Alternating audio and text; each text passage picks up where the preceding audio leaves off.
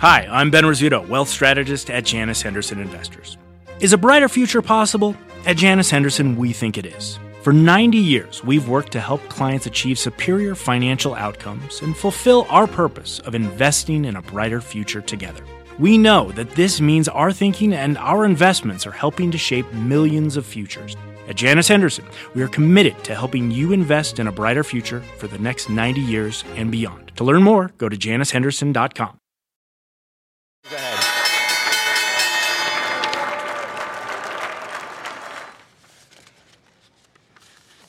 Not quite 5,000 on the S&P 500, but still record highs. A lot of green in the major indices as the Dow and S&P do quite well today. That's the scorecard on Wall Street, but winners stay late. Welcome to Closing Bell Overtime. I'm John Fort with Morgan Brennan.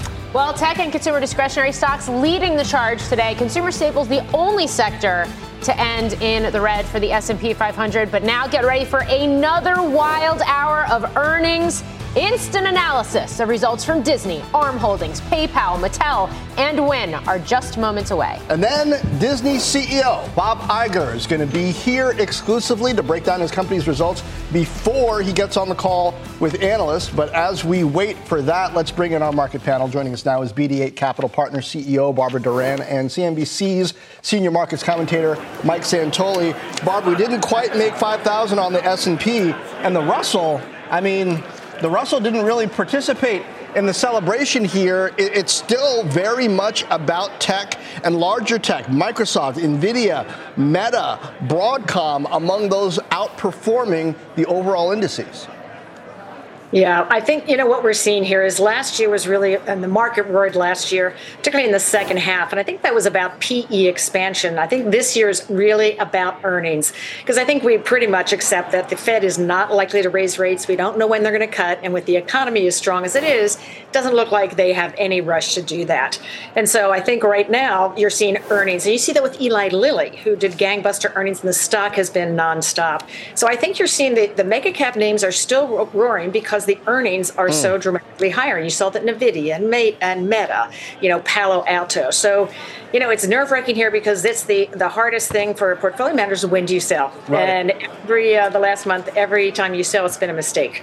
So, but you have to keep trimming. You have to just simple risk management because you don't know when. And yesterday looked like could be the beginning of a little bit of a correction, but it was just a buying opportunity. Yeah, speaking of chips, ARM earnings are out. We are going through them. The stock is spiking after hours, up double digits, more than 10% at the moment. So we'll get you those numbers as soon as we've looked through them. Mike, this is not a broad rally, and whether you're rich or you're working class, everybody seems to have something to grumble about. Yeah, it does seem that's the case, John. And it's not that unusual. It's a spotty rally. It's uneven. But it also is not just the small handful of stocks and just tech. I'm focused on industrials. Healthcare is up 3.5% in a week. These are at 52-week highs, too. If they weren't being kind of outshined by the monstrous additions of market cap by NVIDIA and Meta and the rest, you'd say, oh, those look like pretty reasonable little uptrends that we're riding right here. So I think it's a matter of framing. Okay, we've got Wynn earnings out. Contessa Brewer has those numbers. Contessa.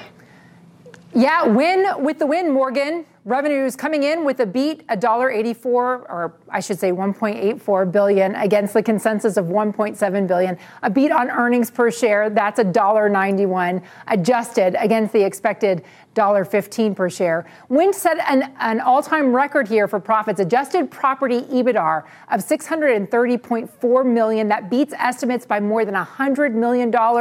3 times more than what we saw the same quarter the previous year. Macau, a beat. Las Vegas, a beat. Boston, a beat. Now, over the last year, shares of Wynn Resorts are negative. But investors are just not crediting the company with the reopening in Macau, nor the continued strong performance in Las Vegas. The stock, as you can see now, up 2% in the extended trade. Morgan? Gotta wonder if they're going to credit them now. Place your bets, Contessa Brewer. Thank you. Barbara, want to get your thoughts on that, given the fact that overall, in the last couple of days, we've had some pretty strong readings on the consumer, particularly where things like services and activities and events and experiences are concerned. Yeah, I mean, you heard this morning from Darrow and Uber. I mean, services and consumer spending continues strong. I mean, it's flummoxed all the traditional economic models, but it's really comes down to wages, plenty of jobs. You're still at 3.7% unemployment, savings, and consumer confidence. You had a big jump a few weeks ago, has business confidence, so people are ready to spend. But I think the lower income, which is often under pressure. Got to interrupt you there because we do have those ARM numbers ready. Christina Partsinevelos has them. Christina. Yeah, strong quarter for the company. They did post a top and bottom line beat, 29 cents EPS earnings per share. That's higher than the street with revenues of $824 million. But it's the guidance that is really surpassing expectations. Guidance for earnings per share coming in a range between 28 to 30 cents. The street was anticipating 21 cents. So definitely a lot higher there, contributing to that 20% stock jump. Same thing for Q4 revenue guidance, $850 to $900 million range, much higher than what the street was anticipating. The company saying in their shareholder letter, I was just skimming it right now, saying it's the highest ever record. Keep in mind that this company is not that old. It hasn't IPO'd for too long. Highest royalty revenue they've seen. 3 reasons. People are adopting their new architecture, the V9. They're gaining market share in cloud and auto. And lastly, they're seeing a recovery in the semi market. And that's helping their shares given they license the IP and technology to build these chips. John? Very different from what we've heard from some other semiconductor industry constituents. Christina, thank you. Meantime, don't miss a First on CNBC interview with ARM's CEO, Renee Haas. That's tomorrow, 10 a.m., Squawk on the Street. All right. 49.99.89. That's where we got in terms of a new intraday record high for the S&P 500. We've got those blue chip earnings from Disney to get to, though. So Barbara Duran and Mike Santoli, thank you for kicking off the hour with us. As I mentioned, Disney earnings are out. Julia Borston has the numbers. Julia. That's the right, Morgan. Disney reporting a big beat in terms of earnings. Revenues missing expectations slightly, falling right in line with last year's adjusted earnings. Last year's revenues, but adjusted earnings of $1.22 per share. That is a big beat from the 99 cents per share that analysts expected. That's also what the company reported a year ago. So big beat from the year ago numbers. That earnings beat follows cost cutting. The company saying it's on track to meet or exceed its $7.5 billion savings target for 2024. Disney also giving some rare earnings guidance, saying they expect full year 2024 EPS to increase by at least 20% to $4.60. Disney also announcing a new share repurchase program targeting $3 billion in repurchases in fiscal 2024, as well as declaring a 45-cent per share cash dividend payable in July. That's an increase of 50% from the last dividend that was paid in January. Now, Disney also announcing it expects to reach streaming profitability by the fiscal fourth quarter of this year, and also saying that the direct-to-consumer entertainment division's operating losses have improved dramatically, improved by nearly $300 million from the prior quarter, a loss of $138 million versus a nearly $1 billion loss in the year-ago quarter. Now, Disney Plus core subscribers did decrease sequentially by 1.3 million, but that's pretty much in line with expectations. Disney does forecast a rebound, though, in their direct-to-consumer subscribers. The addition of 5.5 million to 6 million Disney Plus core subscribers forecasted for the second quarter. So that this all gives us a lot to talk about with Disney CEO Bob Iger, who joins me now in an exclusive interview. Bob, thanks so much for joining us. Thank you, Julia. Nice to be here. So, Bob, we have a lot to cover. We, of course, want to get to the big news about your new joint venture in the streaming sports space, but we want to start with this earnings beat. What is behind not just the beat for the quarter, but the outlook for this next year?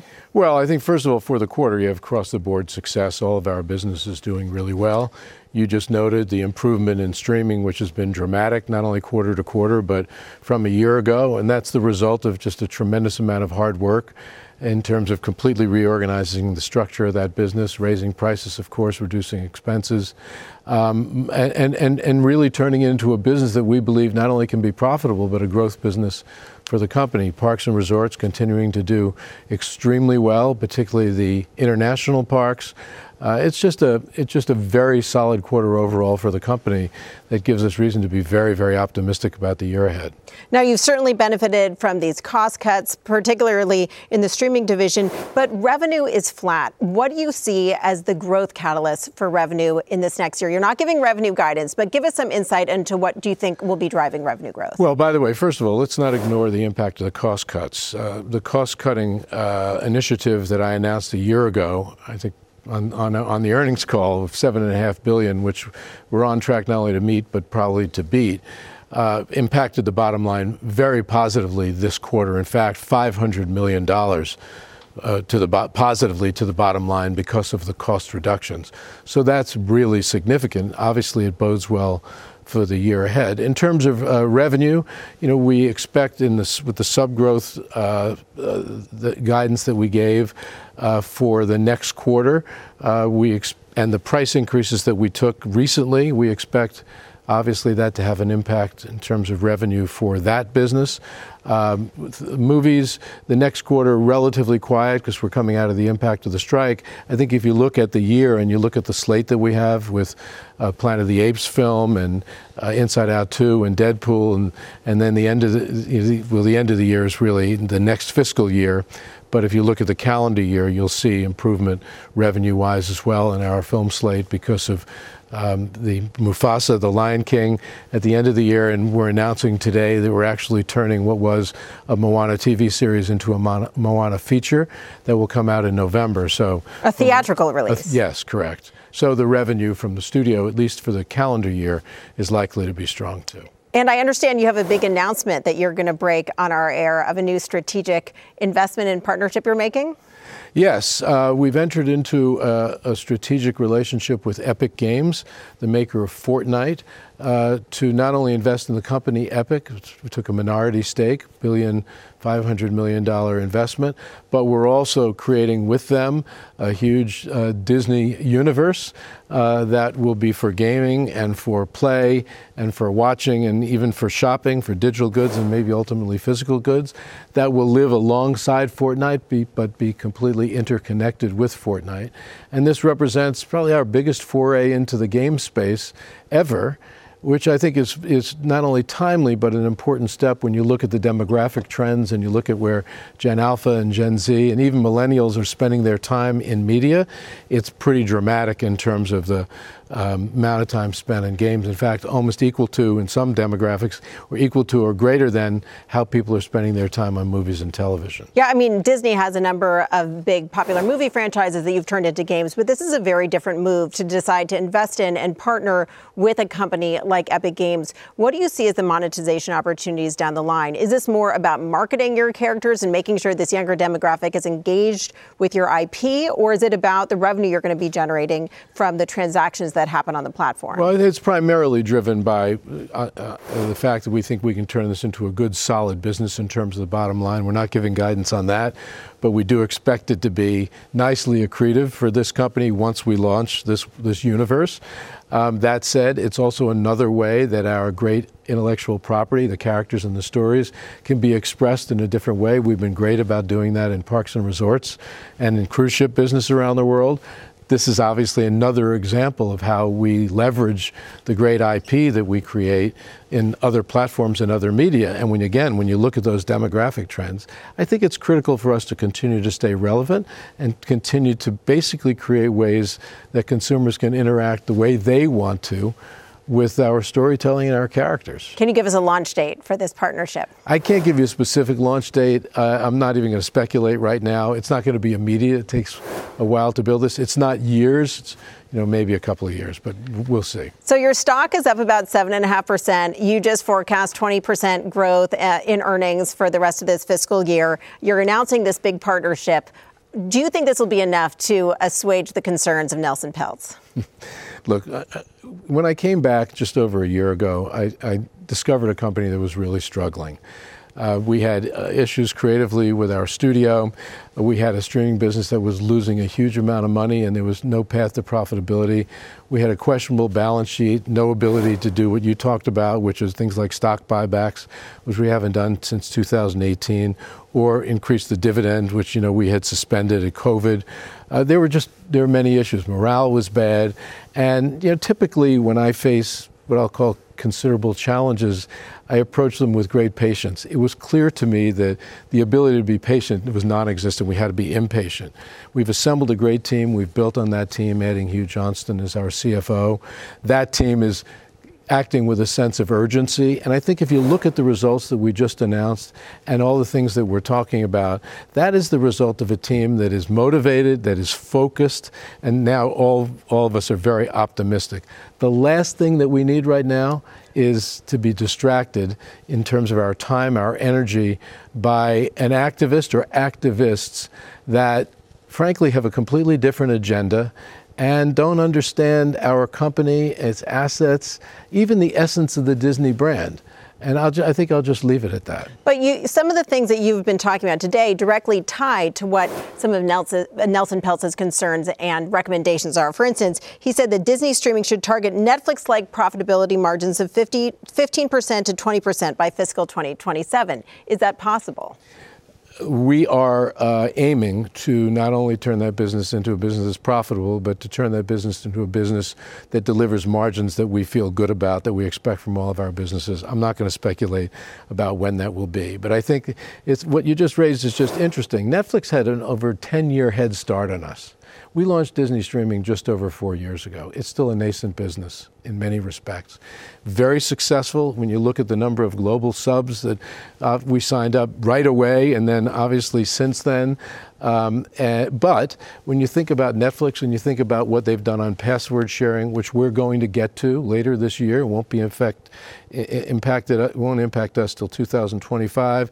You look at their customer acquisition and retention costs, the technology they have that lowers churn, the global content that they've amassed, including locally, that enables them just to be stickier and offer more to their customers. All of those things are things that not only do we aspire to, but that we're working toward in terms of delivering. You don't snap your fingers and get there. And as I said a moment ago, I'm not suggesting we're patient about it. We've got a lot of work to do. Some of it takes time. The fact that we're guiding to profitability by the end of this year, and that I'm saying to you, we're going to turn that business into a business that we're proud of in terms of margins. We know a lot more about it and how to do that than any outsider is going to tell us or educate us about. So have you spoken to Mr. Peltz, and are you planning on talking to him about these results ahead of your big April 3rd shareholder meeting? I have not spoken to Mr. Peltz in a while. I have no plans to speak to him. I'll leave it at that.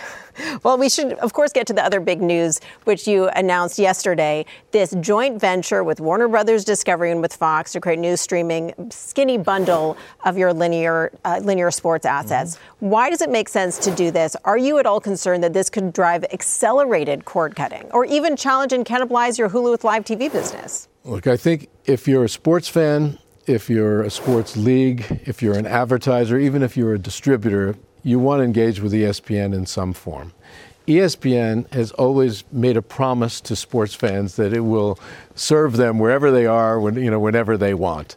This is clear, and they've done a great job doing that. I think one of the secrets to their success, not a secret, is that they serve the sports fan so well. This is a big step in that direction, to serve the sports fan that has not signed up for the multi-channel linear TV, or that maybe was disenfranchised and didn't want it. This is a way to do that. We've watched for years the decline of basically the linear bundle on cable and satellite. And we've been preparing for a world where that business is not as strong as it used to be. Launching Disney Plus is an example of that, the investments we've made in content, the Fox acquisition, what that did in terms of our ownership of Hulu. All of these things are prepared for us to pivot as well as the world changes, as the world is disrupted. And by the way, I'd rather be a disruptor than to be disrupted. The linear business is still a business that serves us well in that it's profitable for us, and we intend to continue to be in it.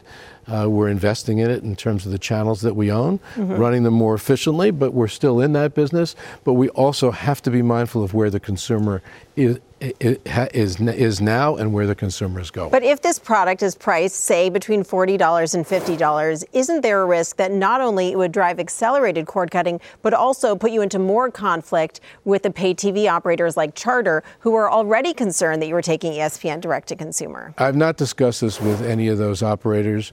I think they probably, in many ways, either would understand or should understand that what we're creating here is a distribution mechanism to reach consumers, where they are today, basically app-based entertainment. I think this was a step that we felt was one that we not only wanted to take, but that one that we really should take. Given what we know sports fans want and given what we see with the current multi-channel ecosystem. How does this impact your plans to bring ESPN Plus, to bring ESPN flagship direct to consumer as an alternative to ESPN Plus, but bring your traditional linear flagship direct to consumer, which you have told me was going to happen before the end of 2025? How does this impact that? And how does this all impact your negotiations with those pay TV operators? Well, I can tell you that our plan now is to bring so-called flagship to the market probably in the fall, maybe as early as late August of 2025. We're going to do that. It is a different product. It's singular in that it is ESPN.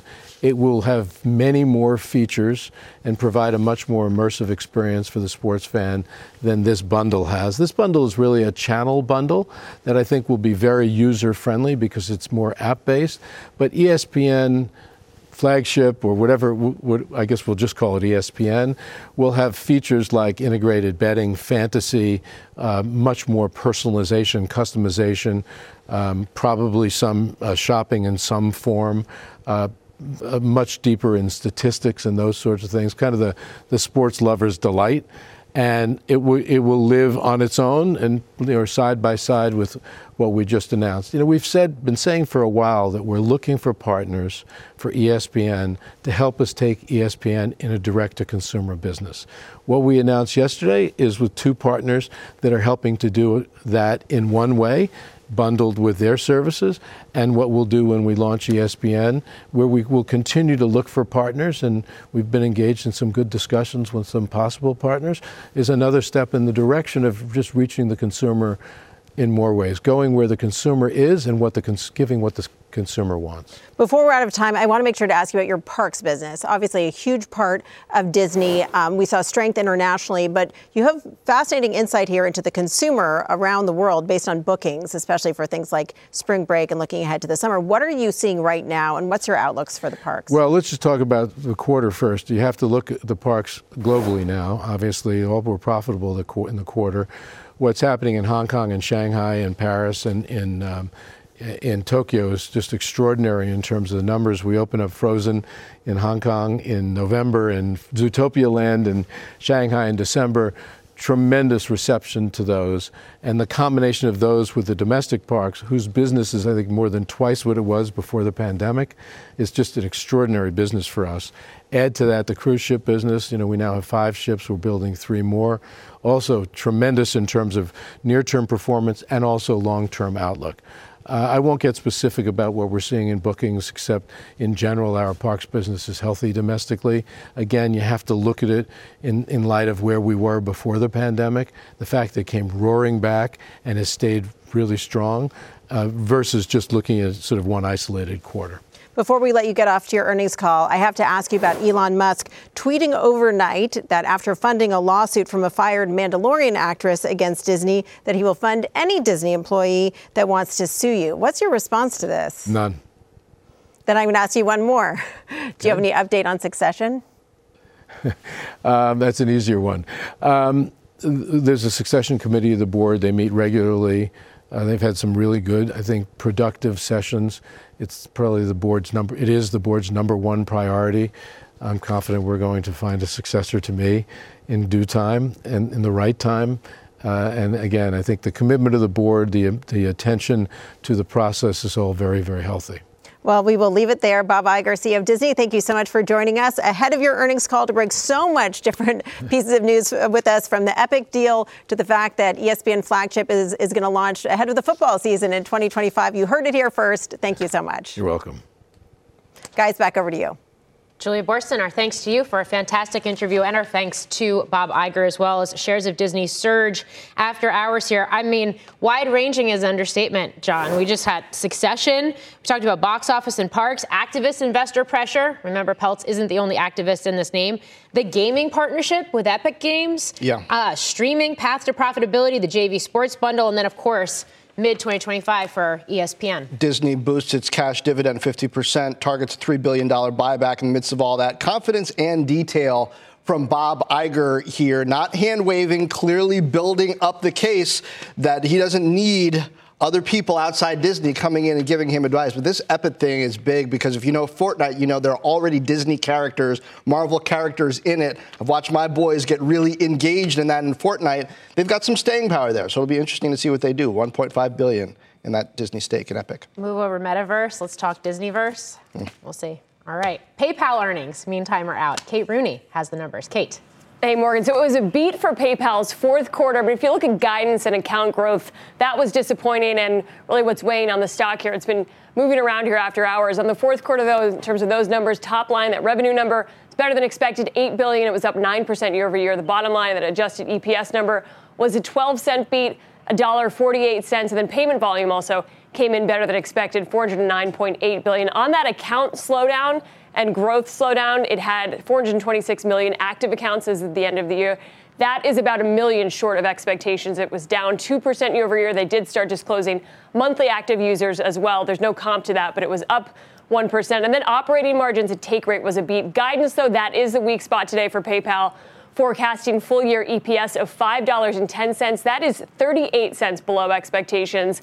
Q1 EPS is set to grow in the mid-single-digit range. Street was looking for growth of 8.7% there. I did catch up with CEO Alex Chriss, who took over PayPal about 4 months ago. He says, quote, "We are being conservative in the guidance." He said, "We want to see points on the board and we want to actually execute before we put anything into our forward guidance." He said the majority of new innovations are not in the guidance, and they, quote, "have a new mindset around profitable revenue growth and an improvement on transaction margins." Guys, back over to you. All right. Great insight there, Kate. And for a different overtime play, let's get to Mattel earnings with Kate Rogers. Kate.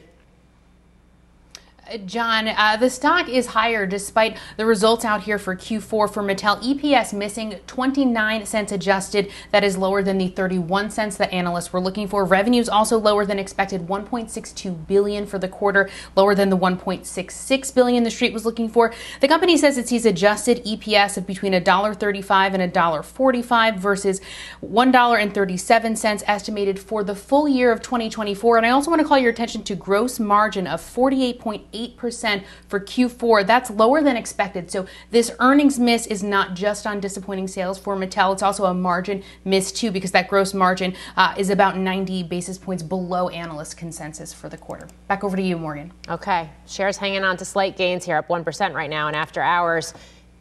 Kate Rogers, thank you. Shares of PayPal falling after reporting a Q4 beat, but guidance came short of expectations, as you just heard Kate Rooney break down. Joining us now to discuss further, Dan Dolev from Mizuho. Dan, last month, I guess now, ahead of the Innovation Day, you downgraded PayPal. You've been bearish. Your thoughts on what we just heard in terms of account slowdown, growth slowdown, and a big miss on guidance? Hey, I always hate taking a victory lap, but it feels a little bit like that right now.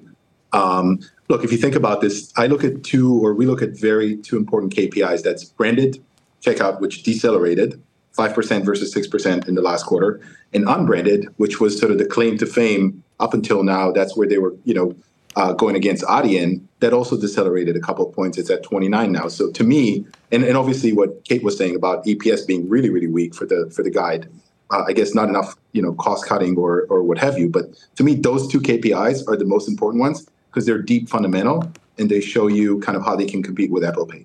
Okay. I mean, when it comes to PayPal, this is a turnaround story, right? You got a new CEO at the helm, has been there for a couple of months. So in terms of guidance, there's really nothing to lose if you're looking to helm a new turnaround strategy, to be conservative with guidance. So to play devil's advocate here, could this potentially be a bottom for this name? When will we know that's the case? I think we will know that if we start seeing kind of more clarity on, why branded checkout is slowing, right? Because the bottom for the stock will be when we figure out that whether or not they could actually, offset some of the headwind from Apple Pay. This is the biggest overhang on the stock. And until that gets resolved, I don't think we're going to get a bottom in the stock because it'll just be a value trap. So we want to see why growth is decelerating and why they're not really guiding to a revenue number, unless I missed it. I just saw an EPS number, but I only had a few minutes to look into that. Dan, it's not just Apple that I'm concerned about, Apple Pay. It's Klarna, Affirm, which I know that you like because they're looking at faster online checkout options, not just for the convenience aspect, but to be able to use data more effectively to steer retailers into using their services. To what degree is PayPal able to compete there, do you think? And to what degree do they face risk from names like that? I think they face a lot of risk because at the end of the day, and this is a great question, at the end of the day, I can't talk about Klarna, they're private, but Affirm, they take credit risk, right? So they're in the business of taking credit risk, and they're the last mile relationship. Essentially, PayPal is sort of a middleman between you and your bank or you and your credit card. So, the fate of all middlemen is to get squeezed. And that's why it's going to be increasingly harder for PayPal to go and compete against the firm because they're getting sort of a competitive edge in understanding risk. And that last mile relationship is enormously important. And this is what is sort of going away from PayPal over time because of the age demographic issue that we highlighted, that young people don't really use it as much as older people. Like PayPal is eBay and Affirm is Amazon, in effect. Interesting. You put it in a very, very good way. Of course, we get Affirm earnings tomorrow as well. So we'll see how all of this shakes out in the next 24 hours. Dan Dolev, thanks for joining us. My pleasure. Up next, a top analyst will give us his take on the big news we just heard from Disney CEO Bob Iger. The company announcing a new investment in collaboration with Epic Games. What this could mean for the bottom line.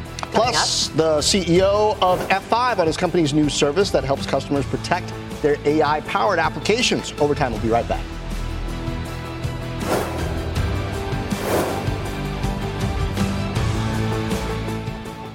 Welcome to the Canva guided meditation for stress at work. Impending deadline? Generate Canva presentations in seconds. So fast. Brainstorm got too big? Summarize with AI in a click. Writer's block? Release with Canva Magic Write. Magical. Stress less and save time at canva.com. Designed for work. What does it mean to be rich? Maybe it's less about reaching a magic number and more about discovering the magic in life.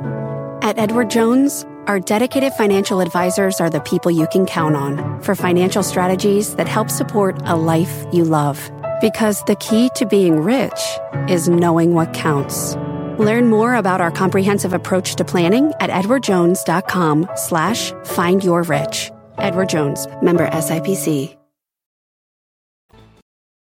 Welcome back to Overtime. Shares of Oscar Health up sharply right now in Overtime. Its Q4 loss smaller than expected, but revenue about in line. Very strong full-year guidance. That's really what's pushing the stock higher. The CEO saying, quote, we have a clear line of sight into consolidated adjusted EBITDA profitability in 2024. And you can see those shares are up 20% right now. Allstate, that's going in the other direction. That's despite a revenue number coming in above analyst estimates. Net premiums written and earnings both missing expectations. Those shares are down about 3% right now. Well, two different 20% moves so far in Overtime. Okay, shares of ARM Holdings, which I just mentioned, they're up 23% at the moment in Overtime. Up next, Mike Santoli is going to look at whether the recent outperformance of semiconductor stocks versus software is sustainable. We'll be right back.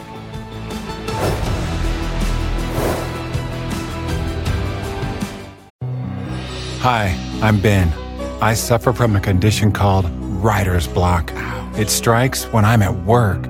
That's why I choose Canva Magic Write. It works fast, generating text in seconds, thanks to AI. Common side effects include increased productivity, compliments from coworkers, feelings of satisfaction. Now I can say bye-bye to writer's block. Ask your boss if Canva Magic Write is right for you at canva.com, designed for work.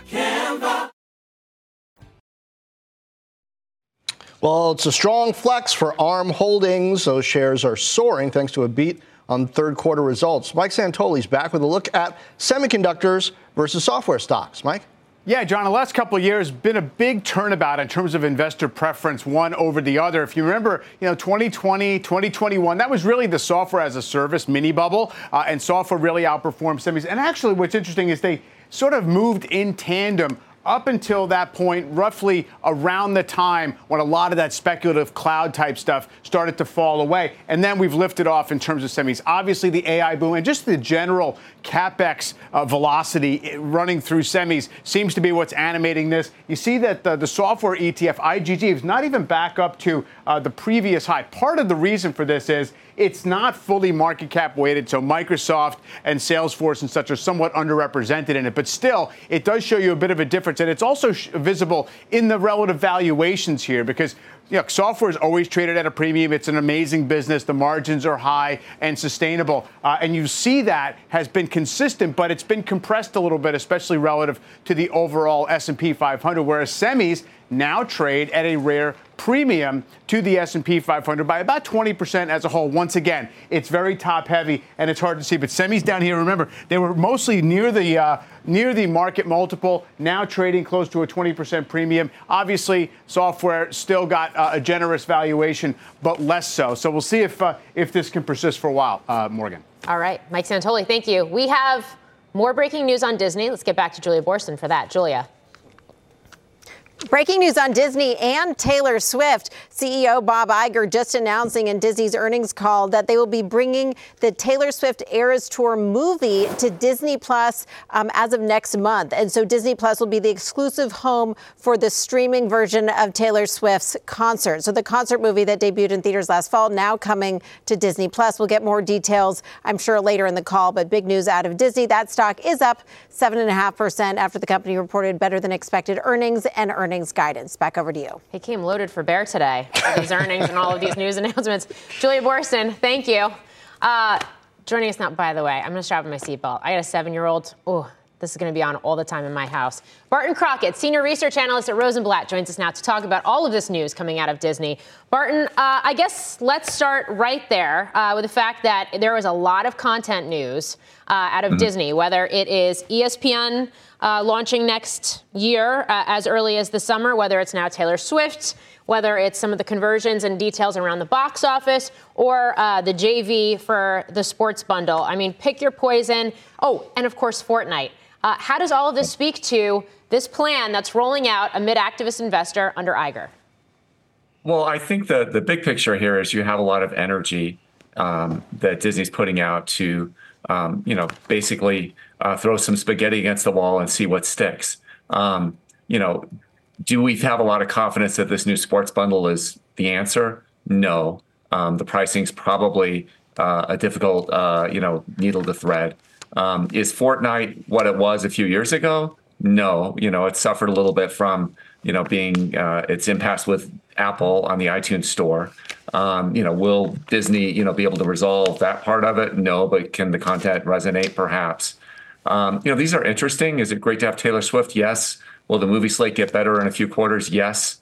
But there are some things here that are very hopeful in the quarter. And the hopeful thing is that they were able to improve their profitability picture substantially and really deliver on those cost cuts. And I think the real question here is, can they grow the top line again? And that was flat. And the real question is, can you get enough out of streaming to really offset the headwinds that are clearly still there and probably building on traditional pay TV? You sound very cautious for a man that has a buy rating on Disney stock right now. How much does free cash flow matter? And I ask that because the new free cash flow guidance of $8 billion for the current fiscal year starts to return Disney closer to the types of levels that we saw before the pandemic. Look, I think the free cash flow story is great. And I think the willingness to kind of commit that to shareholder returns is very encouraging. I mean, I was not expecting a share repurchase for a couple of more years. So they're announcing one now. They're executing it. That's great. They brought back the dividend at a little bit better level than I would have anticipated. These really kind of push back against some of the fears that built around what were they going to have to pay Comcast for Hulu, and how much were they going to have to sink into streaming to really make it work. So the cost side, the shareholder returns, those are great. What we need to see is the consolidated entity put up growth on the top line. That's really what it's going to come down to. Cost will only take you so far. Barton, you bring up an interesting point about Epic's issues with Apple. And I wonder if you think that Bob Iger can have a positive influence on Fortnite versus Apple the way he did with Pixar versus Disney, especially because Disney now has skin in this game, and they've traditionally been one of the earlier adopters, supporters of Apple's platforms, kind of the opposite of the tack that Epic is taking now.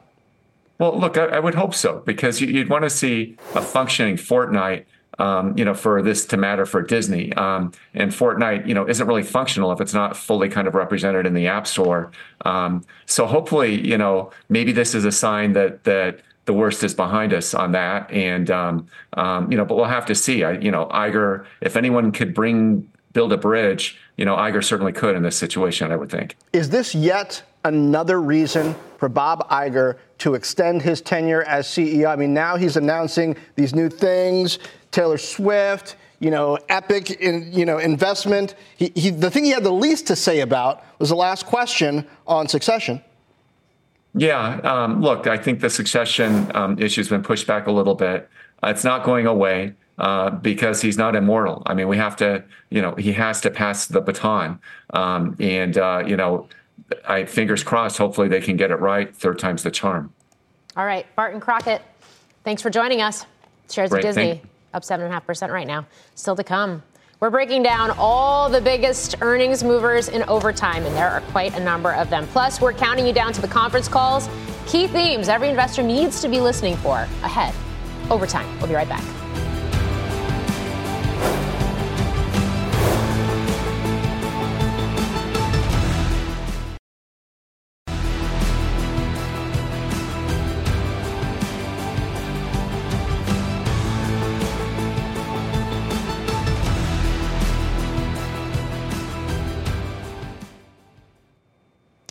We have a news alert. U.S. Central Command announced a drone strike in Iraq killed one of the commanders responsible for attacks on U.S. soldiers at a base in Jordan 2 weeks ago. The Pentagon first launched retaliatory strikes in both Iraq and Syria last week following that attack, which killed 3 U.S. soldiers. We've got more Closing Bell overtime after this.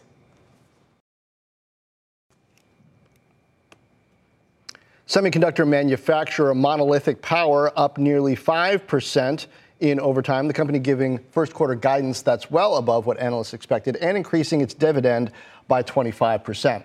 And O'Reilly Auto falling right now, revenue coming in light and reporting a CapEx figure well above estimates. That's higher costs. Comparable store sales increased 3% versus last year. Is that 0.3? We'll check on that. Now, up next, CEO of F5 on his company's new security tools that try to help customers protect their AI-based products. We'll be right back.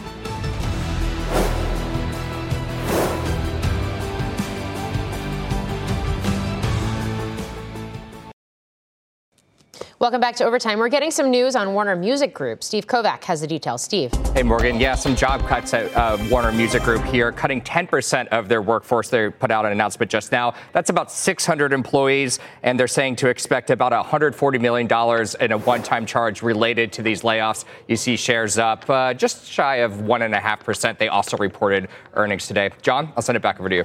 All right, Steve Kovac, thank you. Let's see. For more on today's big day of earnings, we're going to bring back CNBC senior markets commentator Mike Santoli. Mike, Julia Boorstin had a busy day.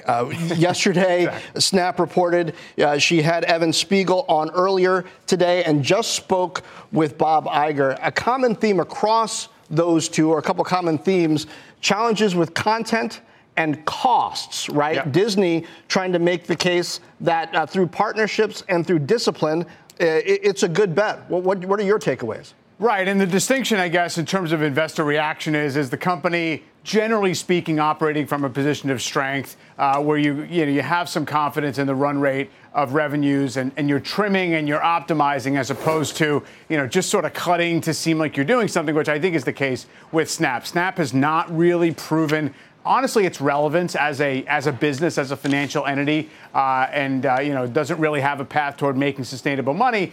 So therefore, cost cuts just seem like an acknowledgement of a difficult spot. Disney and really the rest of the larger, more successful companies, I think, are out there giving hope that margins can be preserved, that first quarter earnings estimates, of course, we're only a month or so into the quarter, look like they're plausible. And I think that's been the whole game getting through earnings season to make sure that, in fact, the companies can get on top of things. It also, I think, is maybe we'll back into a sort of a benign, perhaps, softening of the labor market. I don't know if those layoffs are really going to start to show up in the aggregates anytime soon, but it's something to watch. That's exactly where I was going with you, Mike, because whether it's Warner Music, whether it's PayPal ahead of its earnings, and of course we're seeing a lower than expected EPS guidance for that company, despite some of those cost cuts that are now being enacted, or some of the other names. I mean, layoff mentions on earnings calls are at the highest level since the pandemic. Yeah. It's going to make something like jobless claims, which we get tomorrow morning, all the more important to watch. And we know there's been maybe a little bit of noise there with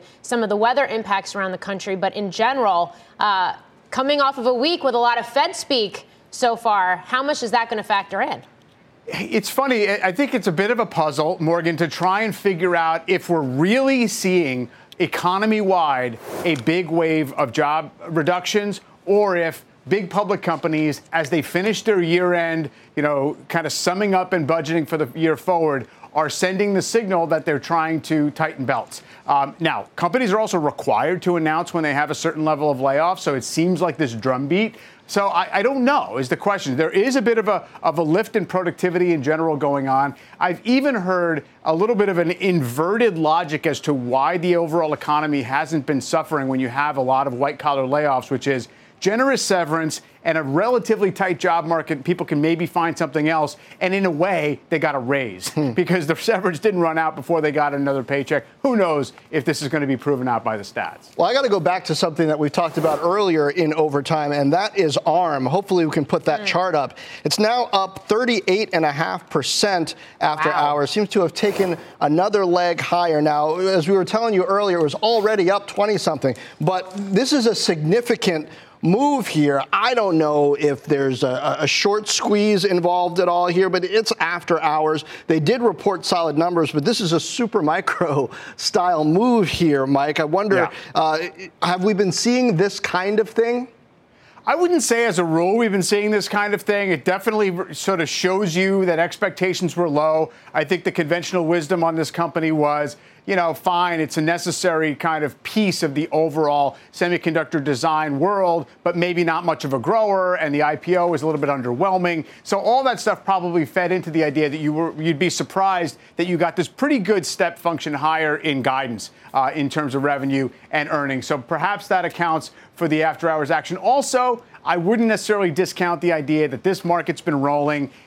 Anything that sort of runs up against AI and semi-investment has been very hot, and so you probably have a little bit of, of money chasing those trades that look like they might be short-term easy. Some of the silly stuff has started to move. I'm not putting ARM in that category, but as the rally rolls on, you're going to get that. Okay, and of course we did get a new closing high for the S&P 500, just shy of 5,000 today as well, so we're on watch for that tomorrow. Mike Santoli, thank you. That's going to do it for us here at Overtime. Fast Money starts now. This podcast is supported by FedEx. Dear small and medium businesses, no one wants happy customers more than you do. So you need a business partner just like you. Like FedEx, who understands your passion for serving your customers because they have the same commitment towards you. That's why FedEx offers you picture proof of delivery, packageless and paperless returns, as well as weekend home delivery to 98% of the U.S. on Saturday and 50% on Sunday. See the FedEx service guide for delivery information. What's more, FedEx Ground is faster to more locations than UPS Ground. Trust FedEx for timely deliveries. See what FedEx can do for your business. Absolutely, positively FedEx.